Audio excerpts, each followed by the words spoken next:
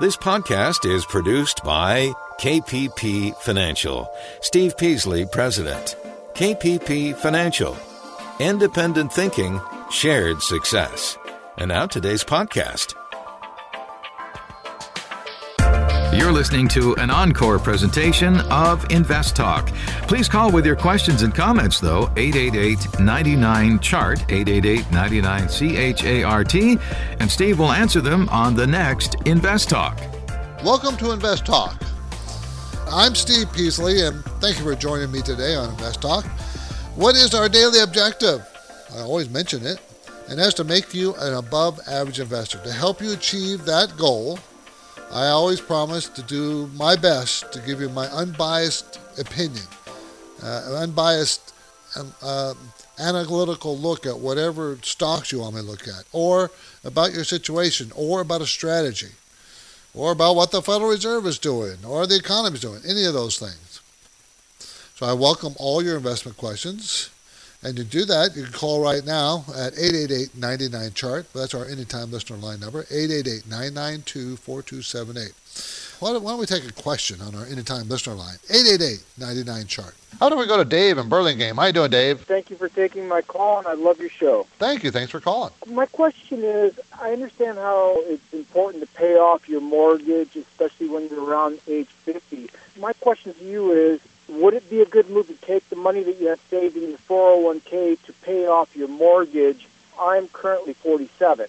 Okay, would that be a good move or not? No, it would not be, Dave. Why do I say that? The 401k is for your retirement, and the house is also for your retirement.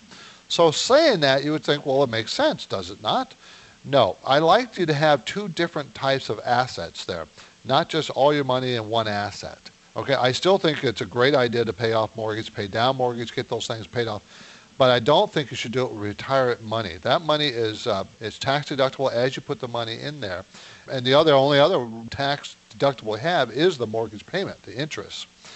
Not that that's why you should have a mortgage. I don't think you should have a mortgage. I think you should try to pay it down. I would much rather see you take a little extra money every month, and I know it's tough when you're working stiff and you're not making a lot of money and a lot of free money, but I'd much rather see you pay $50, $100 a month and use that extra money to pay down that mortgage and continue to fund your 401k. I appreciate your answer, and basically leave the 401k alone, add whatever additional money that you can, whatever you can, to pay it off. You'll be surprised, Dave, how fast it will take down that mortgage if you're disciplined and do it every month. I appreciate your advice. Thank you for taking Dave. my call. 888-99-CHART, 888-992-4278. We're going to go talk to John in Walnut Creek. How you doing, John? Hi, very good. Thanks for taking my call. Appreciate it. Just calling to get your advice. My wife and I are 37 years old, and we both maxed out our 401ks. We maxed out our Roth. We have two young kids. We put away about $200 into each one of their 529 plans. What advice do you give for additional savings that we have? Do we put it in a CD, or do I don't want to just leave it in savings. So John, first of all, do you have money set aside for emergencies? Yes. Okay. Now, do you have a mortgage? Yes. What kind of mortgage is it? A 30-year fix? A 15-year fix? It's a 30-year fix. Okay. Do you pay extra on it every month? No, we don't. It says you're maxing out your 401k, you're putting money aside for your children, you have enough emergency money set aside. The next step I would do is, do you have any credit card debt? No. Then I probably pay a little extra on my mortgage every month. Okay. What I did for years is you write out a check for the mortgage payment, you write out another check for $200 or $100, whatever you're going to do, and you write on that check, apply to the principal. That takes your principal down every month. And then what happens is as that eats down the principal, more of the normal monthly mortgage checks goes to the principal too. Yes, I guess you're kind of earning money on the saving money from not paying so much interest. Exactly. If you ever figured out a 30-year fixed, you're actually paying, after 30 years, paying that payment. You'll be paying like 2.5, 3 times the amount of the money you borrowed. Did you know that? Yeah, that's very good advice. It's like you're investing in real estate. Exactly. You're taking that investment, pulling it down. That real estate, it's a real estate investment. That's all it is. If you have those other things already set up, that is a very good way to invest in money. because you're already maxing out your retirement account, so that's important. And you're already putting money aside for your kids' education. That's very important. You don't have any credit card debt. What else can you do? Get that mortgage on you. In your late 30s now, you want to have that mortgage paid off by the time you're in your 50s. Yeah, that would be good. It will work if you do this. You will have that done. You will. Okay. John, I appreciate the call. Best advice as always. Thank you very much. Thanks, John. I appreciate it. Today's main talking point: how HSAs, health savings accounts, offer a triple tax benefit. Triple tax benefit. An HSA might make sense for you, especially if you're a high income earner. So we're going to look at this. Some of the other topics I want to talk about today: bonds, the different ways and different kinds of bonds you might want to participate in today's market. If you're going to be in bonds, where should you be in bonds? There's four ideas of how you can participate in the bond ladder. Okay, in Goldman Sachs, tech growth stocks are most expensive relative value stocks since the 2000 bubble. Tech growth stocks are most expensive relative to value stocks since 2000. What happened after that? Value stocks outperformed tremendously. So they have some interesting information on that, and I'm going to share it with you. And undateable, if you guys are single out there, or you gals even too, you're single out there, you're looking for a date, there was a survey done on eligible bachelor and bachelorettes looking for the date. What credit card debt is undateable? How much credit card debt do you have? And then it makes you undateable. And also, how about in payday loans? Totally undateable. How about student loans? Not so much, but they gave some numbers. I'm going to share those. I thought they were kind of fun. And we're definitely going to talk about the yield curve here today. Got to talk about that. Again, that was one of the lessons at InvestTalk Academy. That's our class we put on once a week. Justin's doing it tomorrow, and I do it next Thursday. He does it on Wednesday. I do it on Thursdays. He does it at 1 o'clock. I do it at 9 o'clock in the morning. We just try to break it out there in times.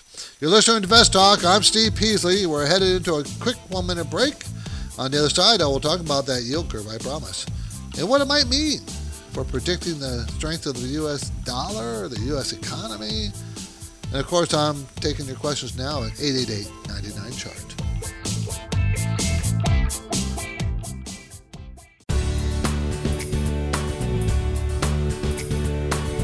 You're listening to an encore presentation of Invest Talk. Please call with your questions and comments, though, 888-99-CHART, 888-99-CHART, and Steve will answer them on the next Invest Talk. 888-992-4278. You're listening to Invest Talk, everybody, and I do appreciate you being with me. Now, here's a headline that we saw this morning. As yield curve inverts, there's a bearish omen for the dollar. We found this story on Bloomberg.com. What does that mean, yield curve? For those people who don't know what a yield curve, when it inverts. The normal yield curve is when the 2-year, 5-year, 10-year Treasury pays yields normally. And normally the shorter time period pays less than the longer time period. In other words, they may pay 2%, the 5-year may pay 3%, and the 10-year may pay 4%, and that's normal. The shorter pay less than the longer. That's the normal. Inversion of that yield curve, those three yields, and that means that the 2-year yield is higher than the 5-year or the 10-year. The yield on the 2-year is higher than the yield on the 5 and 10-year treasuries. Why would that happen? Okay, well, I can explain why it happened, but when that does happen, that usually portends an economic slump, a recession. That's what that usually means, that one is coming. The problem is the timing. It doesn't happen right away. It could be a month or two. It could be up to a couple years, somewhere in between there. No one really knows for sure because it changes. So we're talking about the spread between the short-term bonds and the long-term bond. The spread means the difference in interest rates. So the spread between, using my example, the 2-year paying 3 and the 5-year paying 4, the spread is 1%. That's the spread between those. If the 2 years paying 2 and the 10 years paying 5, that spread is 3%, the difference. Now, why are these things important? Because it, as I said, it could mean that the U.S. market, the U.S. economy is going into recession. And it has 100% of the time been true over the years and decades. That's why. And so what does that matter to us investors? Well, every time there's a recession, the market collapses. The market will collapse long before you see the numbers in the economy slumping. But the yield curve is sooner than those economic numbers slumping. It's a closer in indicator. Some experts believe with the U.S. business cycle maturing and the Fed approaching neutral, according to Chairman Powell, that maybe we won't get a yield inversion. But maybe that's also pointing to a weaker dollar in the future. So how does it help us?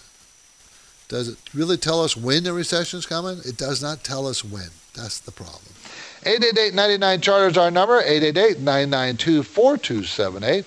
How you doing, Richard? Yeah, today my question is on investing or planning college for my son. Okay. I had a thought, if I invest in a 529, what if at the point he's going to go to college, he decides he doesn't want to go? What do I do with the money then? Or very good question. Should I invest in something different to give him that option when he becomes that age? Let's talk about a 529 plan, because I know a lot of people may not know what that is. Each state puts together what's called a 529 plan. Not every state has one. It is a plan for college education. College education. I stress college because it's only can be used for college and an accredited college. The 529 plan, you put money in. You can put quite a bit. I don't remember the amount. Richard, do you happen to know? Per year? Yeah. Or to start it out with? Per year. What's a maximum you could put in it? It's in the thousands of dollars. Yeah, it's a few thousand, somewhere there. But the problem that Richard's asking, and this is the problem, you set up a 529 program for your child to go to college, and then when he's 18, he decides he doesn't want to go to college. A 529 plan can only be used for college. You can't use it for anything else. What you can do at that point is roll it over to another child or another adult. You could use it for your college if you want to go back to school. If you don't, you're going to get taxed and penalty if you take it out of the 529 program and not use it for college. Okay. Find out before you started what that tax and penalty. If you have 2 children, you can set up 2, and if one doesn't go, roll the other one into, somehow you got to roll it. Right. He's a single child, so. Then you got an issue there. What if he doesn't? What other investments would be equivalent to a 529 that I could get into for him? That is a good alternative. A 529 plan usually has limits. The good thing about the 529 is you get the tax write-off, okay? Right. Now, you can also do a Coverdell, which is an education IRA for your child.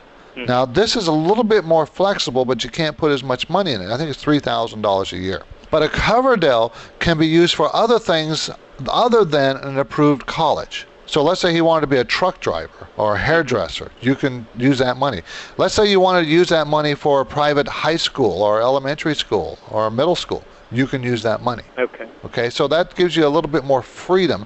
And again, you can roll that over to another child, because you never know, you maybe have another one, or a niece or a nephew if you feel extra generous and you have lots of money in 20 years from now. But you still have to use it for education, and you still will get penalized if you use it for something other than education. It's just a lot more flexible. Okay. Thanks, Richard. I appreciate the call. Thank you.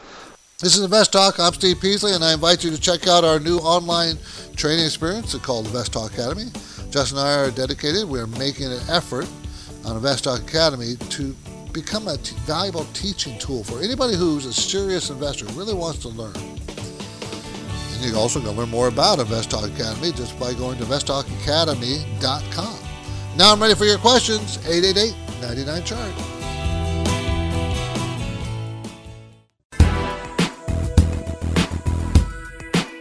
You're listening to an encore presentation of Invest Talk. Please call with your questions and comments, though, 888-99-CHART, 888-99-CHART, and Steve will answer them on the next Invest Talk.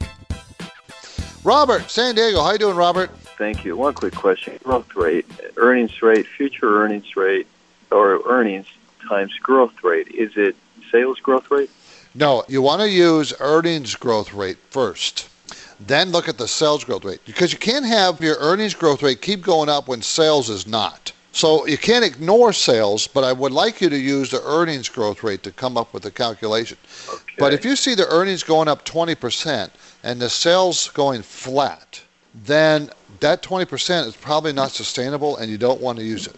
And how would that vary if you were to use, say, forward earnings or projected earnings versus a forward PE to figure the value of stock? Okay, I generally do it both ways.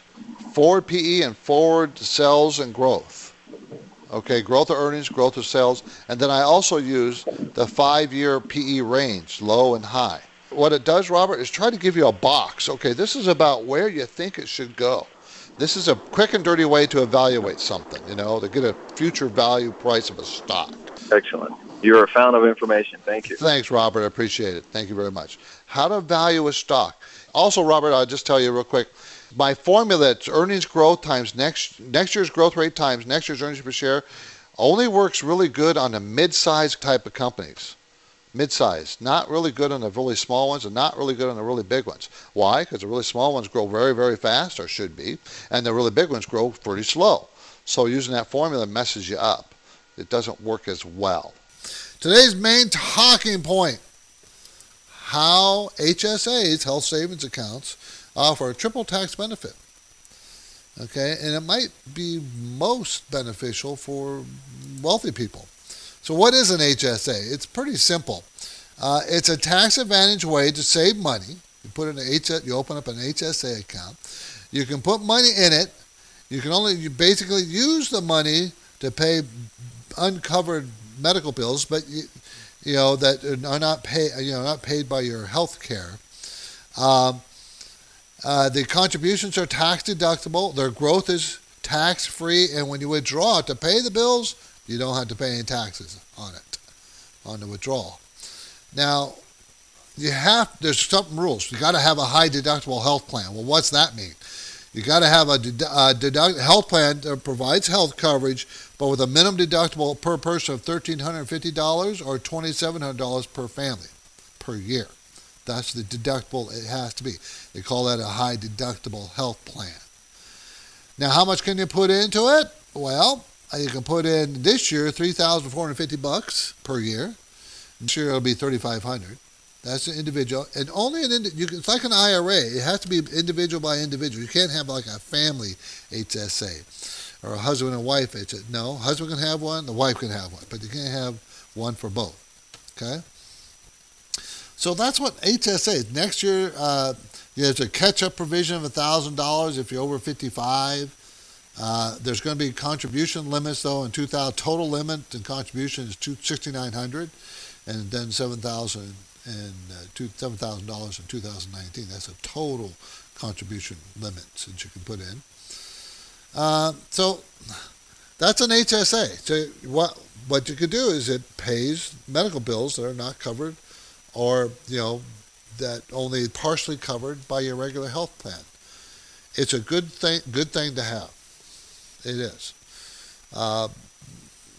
Especially if you have that high deductible, it helps pay the deductible, and you don't have to pay taxes on the money you put in it. You don't have to pay taxes on any of its growth. You can invest it any way you want to. Well, almost anyway. And when you do pay a bill out of it, it's not taxed even when you take money out. There's a limit. You can only pay health care expenses, people. That's it. 888-99-CHART. Let's take another caller question. 888-99-CHART. Thank you for taking my call. And I had a question regarding Regulation T. I was actually somewhat unaware of I was aware of the rule, but I thought being I was on a margin account that perhaps that pushed me beyond the 25,000 mark, and that didn't happen to be the case. And today I was hit with Regulation T, and I was wondering if that leaves a bad mark for me throughout all brokerages, or if that's just with the current brokerage house I'm trading with. They basically put my margin on a 90-day hold. What I'm wondering at this point is, if I could take my money to another brokerage, or if I'm red flagged with the SEC. No, you're not. He's talking about being over-leveraged, people.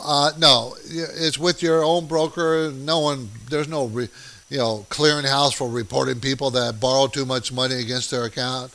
Matter of fact, even your current custodian, they're not putting a red flag on you forever. It's just at this situation, at this time, they still don't want to lose you as a client. So no, don't worry about that. This is nothing. It's not like a permanent mark on your record. It's not. They just want to make sure they're within, that you're not taking more risk than you can actually afford. That's what that's all about. Appreciate the call. Tomorrow on Invest Talk, the market will be closed. So we have a strong repeat show scheduled for tomorrow. I'll be in the office. Justin will be in the office, but we're letting everybody else take the day off. The stock and bond markets represent the biggest threat of financial stability. That's a story we're going to talk about tomorrow. But for now, I'm Steve Peasley. I'm ready to take your questions at 888-99-CHART. You are listening to Invest Talk, and KPP principals Steve Peasley and Justin Klein invite you to join them for their next free live webinar, Thursday, December 27th, 6:30 p.m. Pacific Time. Understand the current market environment. Develop a plan to manage the risk in your portfolio. Plus, get a special webinar preview of 2019 and learn where to expect to find investment opportunities. An all-new live webinar December 27th, and it's free. All you have to do is register at investtalk.com. Okay, you've got finance and investment questions, and the lines are open. Call now, 888-99-CHART. You're listening to an encore presentation of Invest Talk.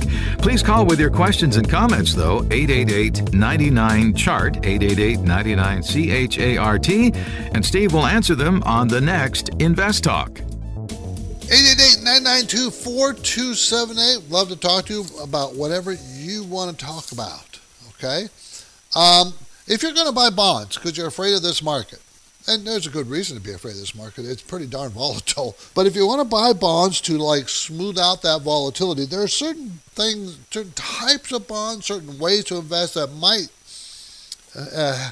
help you, and also at the same time reduce the exposure to your market, but also actually make you a little bit of money on the bonds. Because remember, when interest rates rise, bond values go down.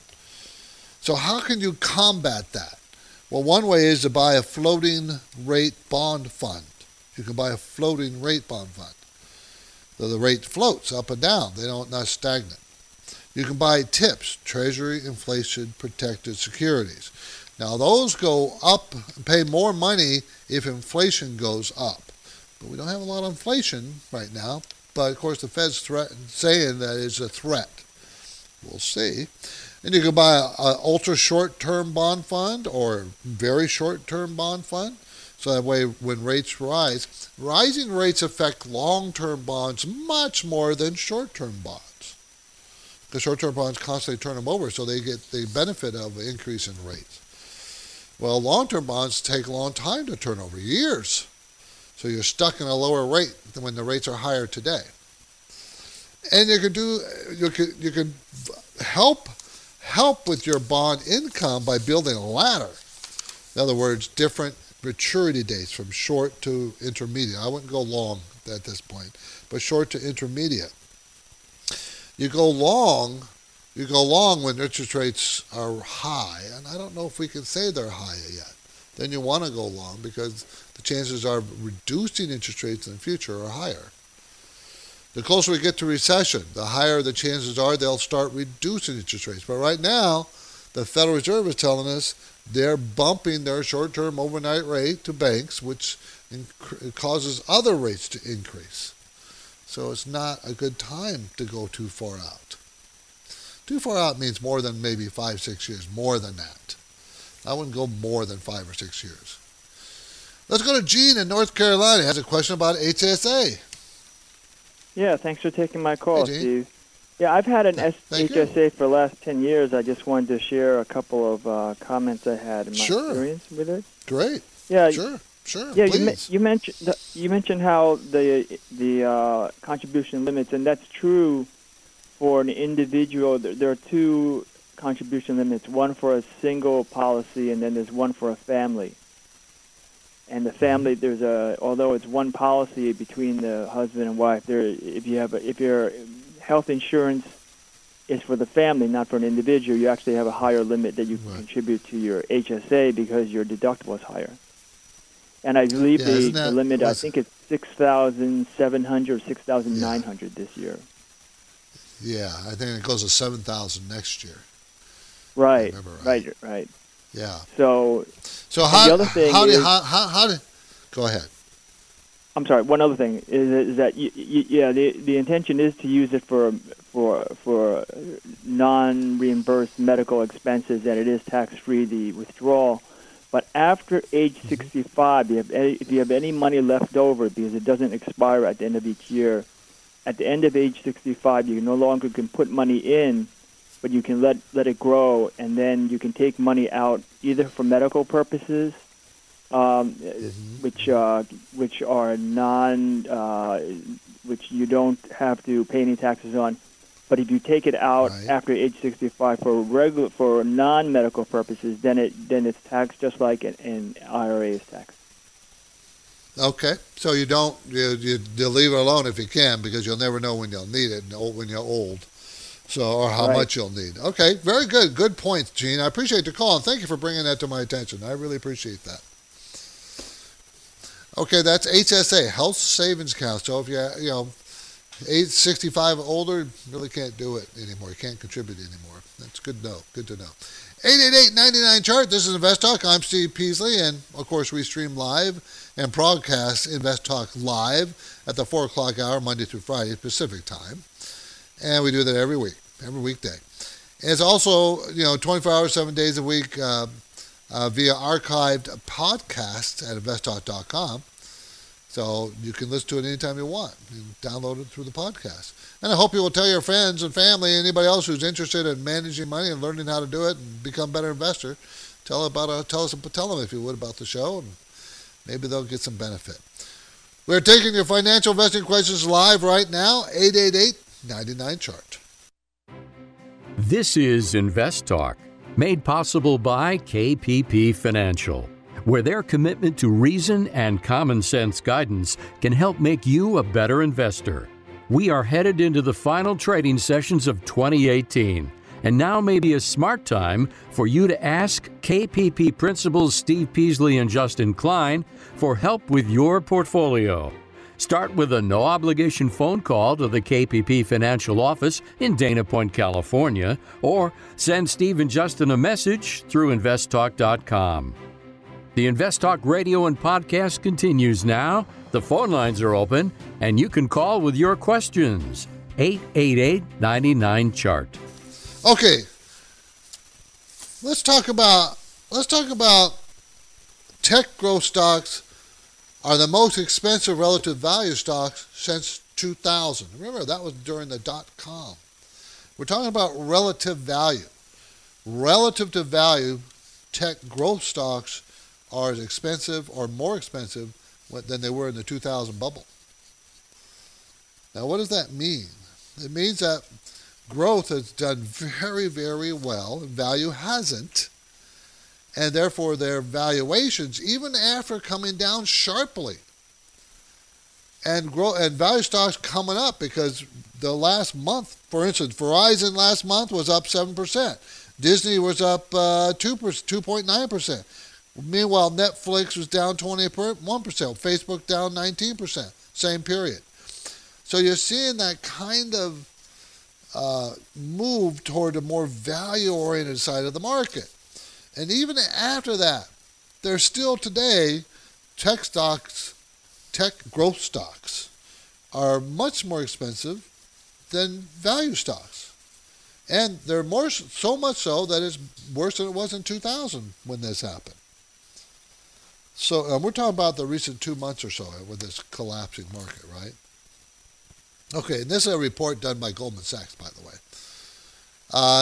And so what they're saying, Goldman Sachs, by the way, in their report did not say get out of tech. They didn't say that. What they did say, though, is their conclusion is, set aside the growth and value filter instead of looking at just growth and value. Instead, approach this sector by looking at so-called quality stocks. So look for good, strong growth stocks that have a value component in them.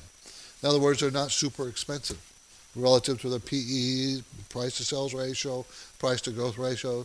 Saying look for relative value in the growth stock sector. Quality. Don't just get out of all your growth stocks. That's interesting. I think that's I think they're trying to have their cake and eat it too, is what I'm thinking. Because, either you're buying growth or you're not buying growth. I like, when I say I mean KPP Financial, my company, Justin and I. We like value plus growth. We want value first, but we want some growth too. I mean, that doesn't mean we won't just buy value, we will, but we would prefer to have some growth. But we don't want to overpay. I would buy tech stocks, but they're too expensive. You heard me ad nauseum over the summer. When people ask me, should I buy Facebook? Should I buy Netflix? Too expensive. Buy Amazon? Too expensive. Every time that someone called, I would say, well, it's too expensive for me. It's too expensive. P is too high. And of course, I'm sure people got bored with me and were saying, well, he's dumb as a rock because they kept going up. They kept going up until they didn't, and when they fell, they're all down more than 30%. All of FANG stocks down more than 30%. That's bear market territory, everybody. And I'm not so sure they're done. 888-99-CHART is our number, everybody. You can reach us. We have lines open, 888-992-4278.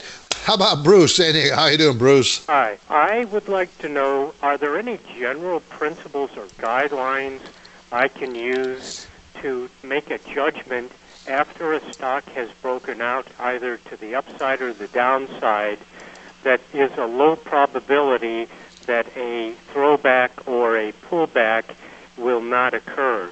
In other words, I'm worried about that happening, and I want to be in a low probability that when I decide to invest more or put money in, that the pullback or the throwback will not occur.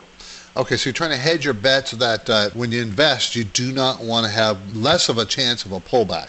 And yeah, there's ways to do that.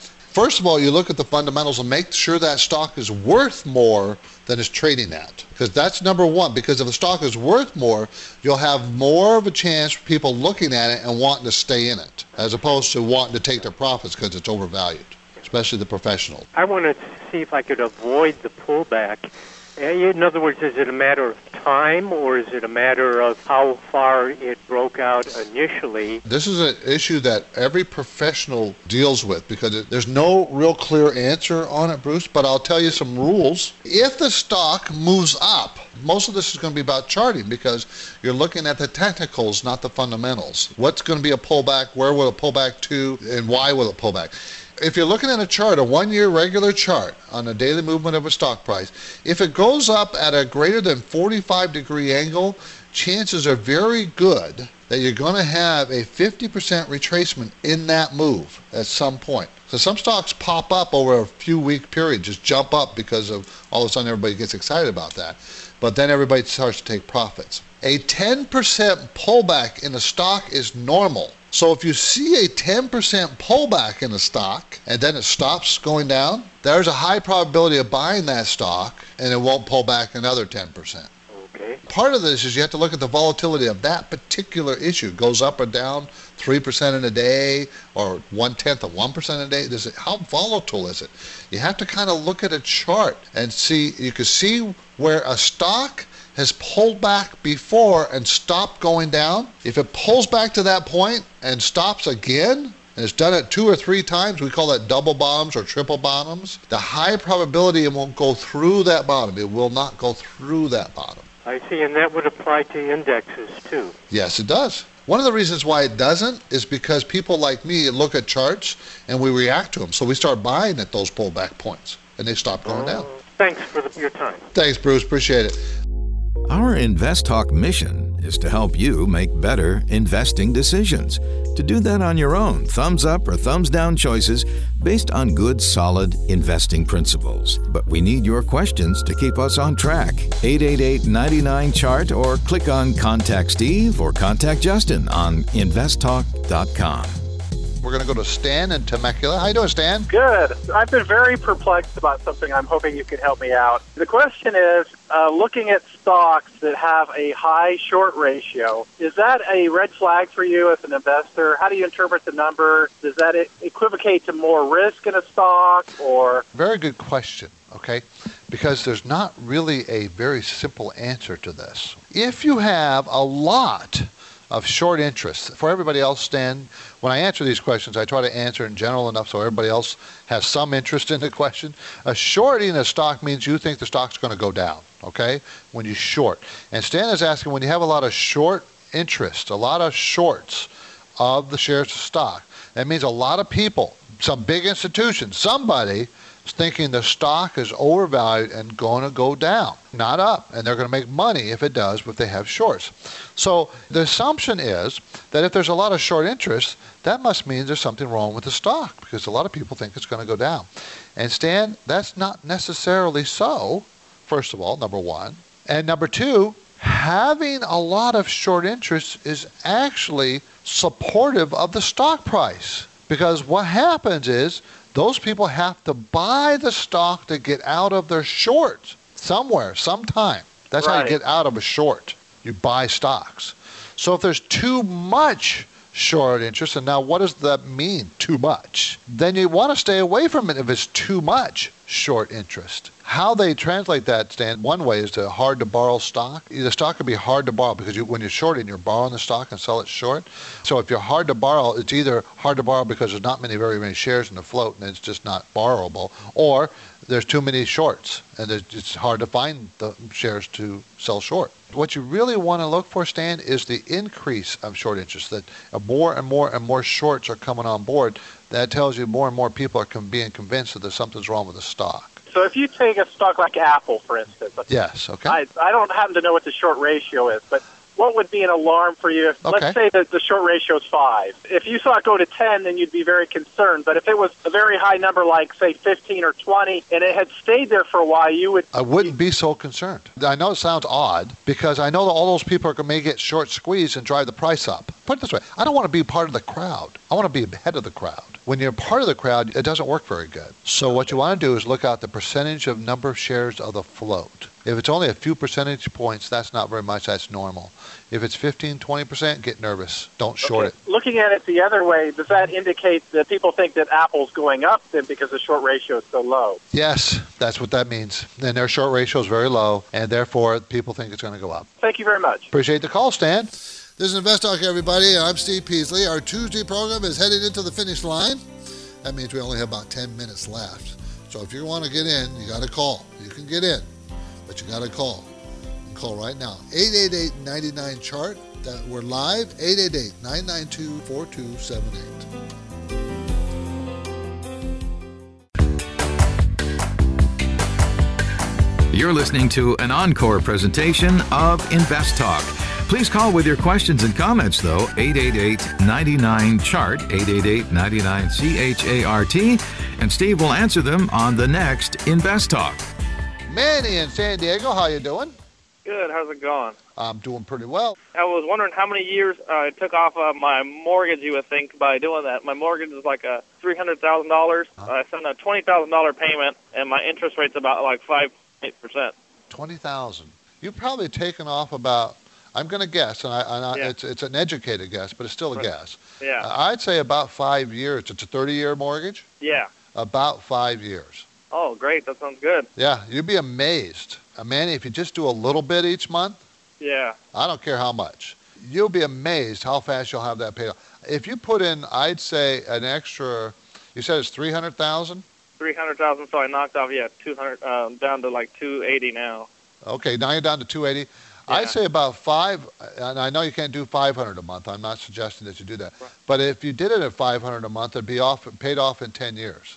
Oh, perfect. Yeah. Perfect. So that tells you how dramatic it can be. That's actually my goal. Was like, oh man, I want to have that paid off in 10 years. See if I can do it. It's a great goal. Let's say if you don't, you might just have like $40,000 left. I mean, that's a car payment. That's buying a car for your house. You'll be so close that you'll be so happy with it. I've done this. I did the 10-year extra $500 a month on a 30-year fix. That's how I know it works.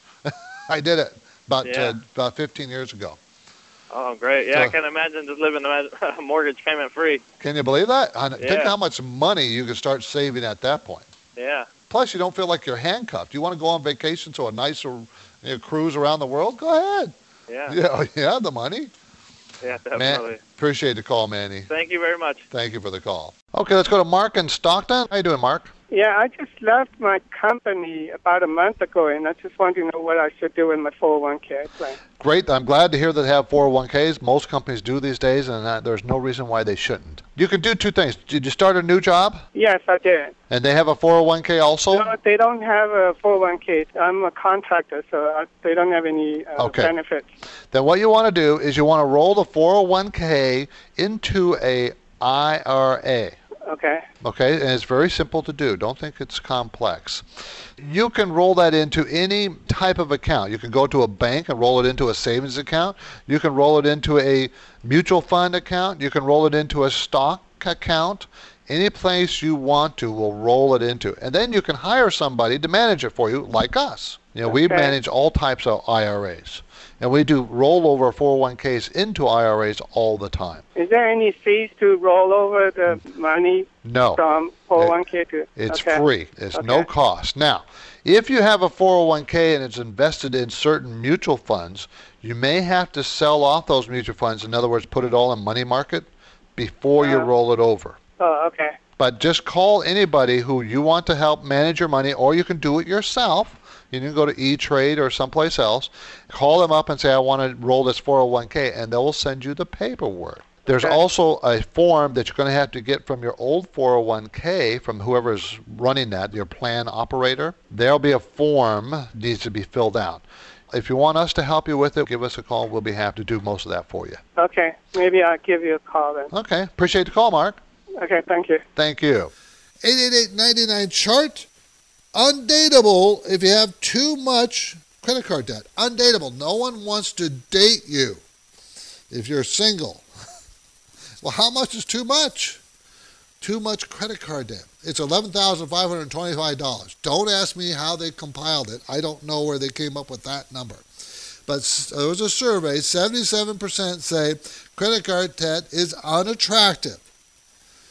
And what is too much debt? And it's $11,525. Number two reason that you become undateable because of debt, and that is if you have payday loans. Those are those super high cost payday loans that you get paid one day, you take your check down there, and you borrow money against your next paycheck. Very undesirable as a mate for a man or a woman. Third reason that people don't want to date you because of debt is student loans. But student loans, if it's under $50,000, you're dateable. If it's over $50,000, you're undateable.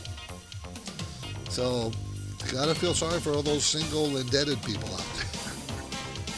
Anyways, everybody have a great day, a great evening. I'm Steve Peasley, and this completes another Invest Talk program. And thank you. I really do thank you for your support. So I'll be back Thursday. The market will be closed tomorrow, and we'll have a repeat broadcast tomorrow. So good night, everybody.